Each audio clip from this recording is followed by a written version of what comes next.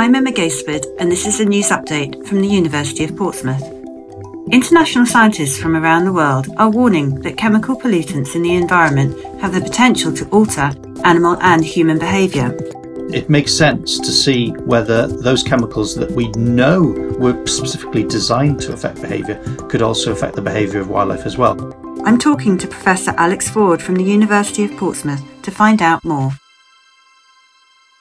I'm a professor of biology and my expertise is in environmental toxicology with a particular interest in marine biology and parasitology as well. You've recently written a paper and it raises a lot of concerns over how chemical pollutants are altering the behaviour of wildlife and even possibly humans. Can you explain why no one has looked at this really very much before? Well, I think in environmental toxicology, we are constantly improving the way that we assess chemicals in the environment.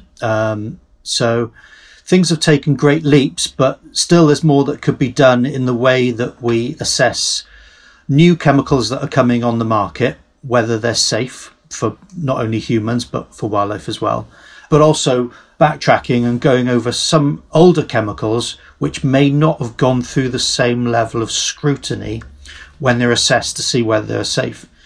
So going back many decades, the tests that were done to see whether a chemical was safe were quite simple.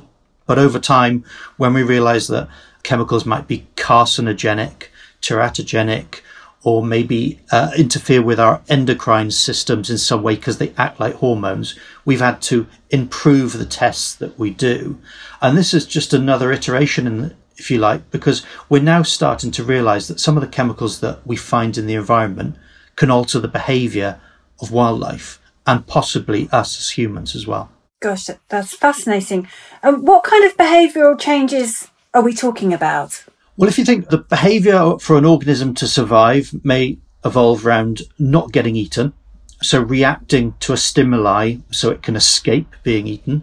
Behaviour around reproduction, if you're a wildlife and you're trying to attract a mate, the behaviours that you give off are directly related to your success. Or it may be around feeding. So behaviour can stretch to any facet as well as learning. Now, there are some concerns that some pollutants in the environment might affect the IQ and the ability to learn in some children. So there have been some studies that have looked at the prenatal exposure of the mother to various different pollutants and versus the capacity to learn and the IQ of children. And that has been done for metals and pesticides and some chemicals that you might find in plastics. So we're interested, is the same things going on in wildlife? Is there a fish downstream of somewhere that might be polluted? Could its ability to learn and adapt to its environment respond to predators? Are they being affected in some way by the pollution that they're swimming around in? Historically, environment agencies and governments have looked at testing for certain things, haven't they? But they just haven't looked at behaviour up until now. Yeah, typically most chemicals would go through testing to see what concentrations might cause mortality, acute toxicity, what chemicals might affect the growth of an organism, and what chemicals might affect their reproduction. Nothing particularly goes through a test to see whether it affects the behaviour of an organism. And we know that there are certain chemicals that we take, for instance, like antidepressants, which were designed to alter behaviour, and we can detect these in the environment. So it makes sense to see whether those chemicals that we know were specifically designed to affect behaviour could also affect the behaviour of wildlife as well. And there could be unknown chemicals out there which affect behaviour of organisms in ways that we just don't know.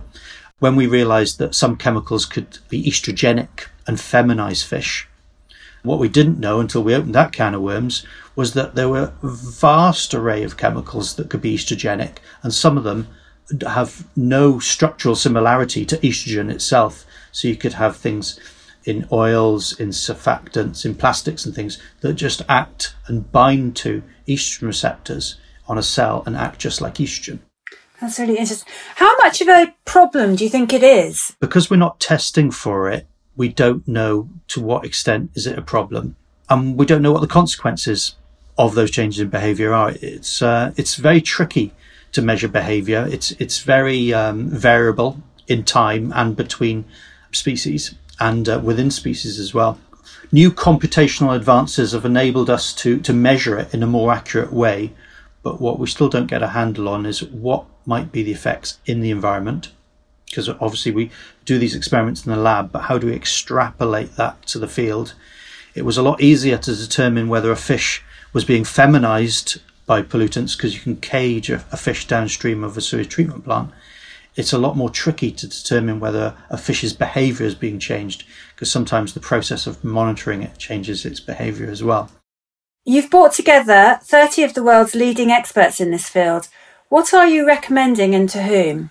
Yeah, this paper was the result of a collaboration between people that come from different fields. So we had environmental toxicologists who had expertise in behaviour. We had people that work in risk assessment, and we had people that work in the regulatory industry, so representing kind of environment agencies around the world. And they have all very important parts to play in this jigsaw, because some of them set the regulations by which others have to abide by, and others then go forward and do the risk assessment based on those regulations that have been set to make the judgments on whether chemicals may have an adverse effect on the environment. And we all very much speak similar, but sometimes very different languages. So we all needed to understand where we're all coming from and get the different perspectives from the different stakeholders in this equation. We got everybody together in a workshop so we could form some consensus and then develop a roadmap for the way forward. And that's what we've done in this published article. So if this problem is not addressed, what's the future hold? I guess if we don't go forward with this, we're still potentially putting chemicals out into the environment which may have adverse effects on not only our own development and behaviour and cognitive ability, but also those of wildlife. So one thing is we want to safeguard the environment for ourselves and wildlife, but also we want to get a better understanding of those chemicals that are already in the environment, what effects they might be having, and the ramifications of those effects up to the population and ecosystem level. A paper set out some recommendations. Some of those we need to improve the understanding of how chemicals affect behaviour, what are the mechanisms by which they're doing it.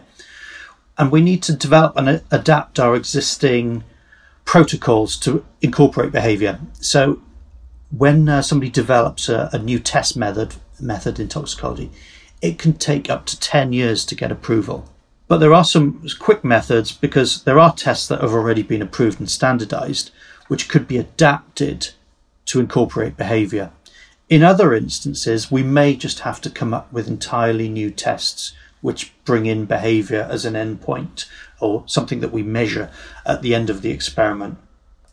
We need to improve the way we do our tests, because some scientists don't include all the information in our publications, which enable those that do the risk assessment to actually fully incorporate that science. And sometimes some science is just thrown away because scientists don't include all the information. So as scientists, we need to improve the way that we report our science.